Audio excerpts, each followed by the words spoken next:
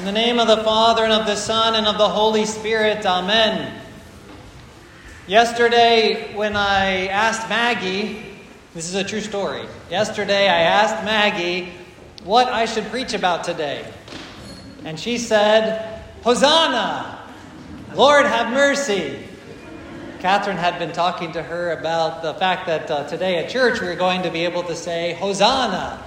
And so that was on her mind. But her saying Hosanna and Lord have mercy, we've been saying in the hymns, out of the mouths of babes.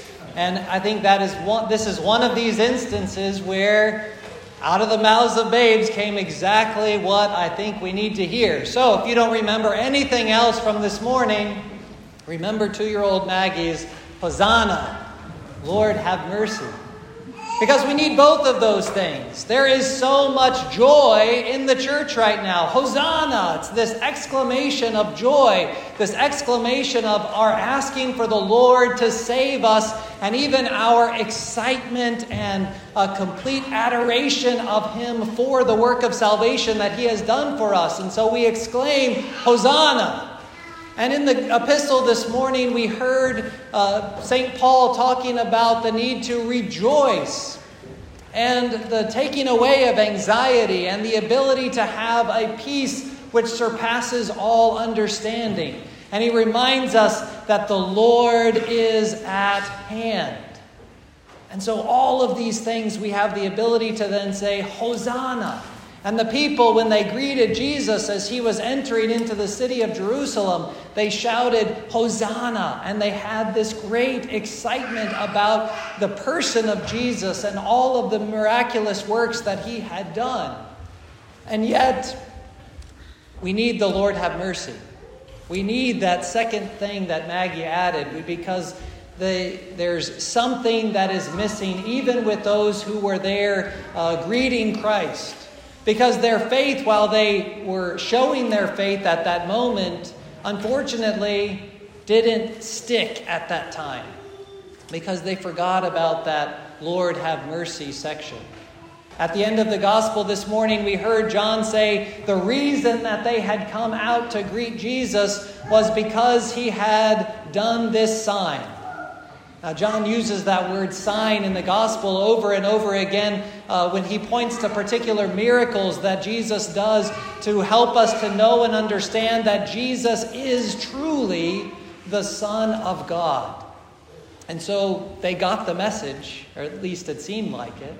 They got the message there, and they were saying Hosanna, but they were coming because they saw Jesus raise Lazarus from the dead, which we celebrated yesterday. And so they come out perhaps with an expectation. They come out with a hope for a worldly king that will come into Jerusalem and will finally free them from the oppression of the Roman authorities that they are under. They will finally be able to have this worldly prosperity and comfort that they have been so longing for so many years. And perhaps that might sound familiar. But brothers and sisters, that was not enough. It is not the gospel for us to be able to say that our Lord is coming to set up a worldly kingdom. And that's the chief phrase there. He's not there to give us worldly prosperity, worldly comfort. That is not the gospel, and so something was missing. Now, in order to make this clear, I put a couple of good quotes in your bulletin here this morning. And the first one is from St. Innocent of Alaska. And he really helps to sum this up because he says, to desire what is good for oneself, and that's what the people there were doing, to desire what is good for oneself and to seek prosperity or happiness is part of man's nature, and therefore it is not a sin or a vice. Hosanna! It's okay to want happiness, thank God. But, Lord have mercy. We need to know that here on earth there has not been and is not and never will be true and perfect happiness and prosperity. For our prosperity and happiness are only in God. And this is the message that Jesus had been preaching. This is not something new, right? This is what he had been preaching throughout all of his ministry. And in fact, it was the message that he was sending to them when he came into Jerusalem, not riding on a great big white steed, but riding on a donkey, a colt, the foal of a donkey, a small donkey, as he comes into the city of Jerusalem, showing them that it's not about worldly glory.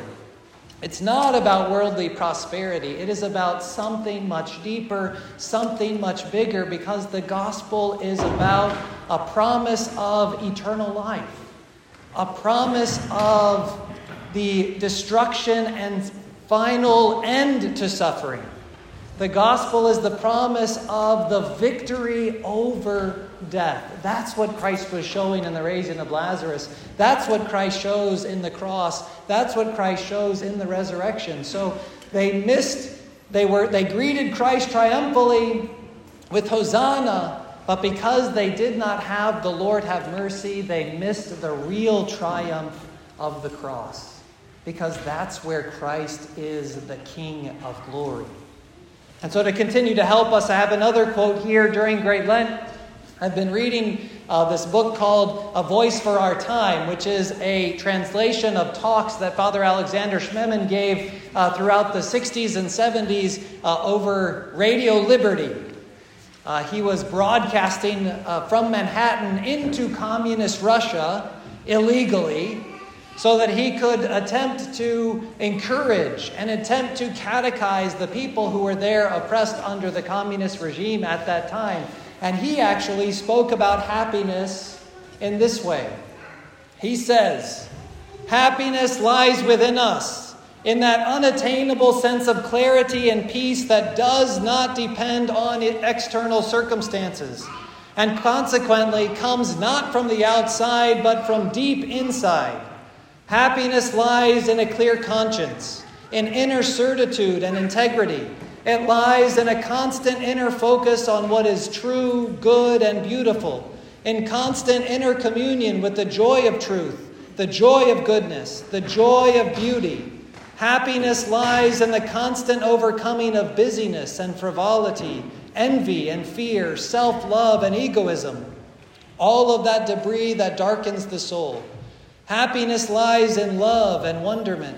Happiness lies in gratitude and thanksgiving. Happiness lies in orientation upward. Happiness finally lies in finding the one who is in all of this and who stands behind all of it, in finding God." So 200 years after St. Innocent wrote about our needing to find happiness only in God, Father Alexander says the same thing. Finding our happiness, finding our joy in who God truly is and not who we expect him to be. Because it is important for us to see who he is, the real victory that is there. Because if we miss who he is and we expect something different, we will be sorely disappointed. And we will miss the eternal promises that the Lord has given to us.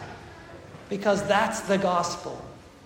And so Father Alexander, and this will be the last quote that I read, really encourages us very much at the end of that talk he gave. It says, "It is high time, high time, to leave all pseudo-happiness and to seek the paths to true happiness. It is time to unmask the miserable cheap prophets who shout about happiness and have filled the world with fear, hostility, and loneliness.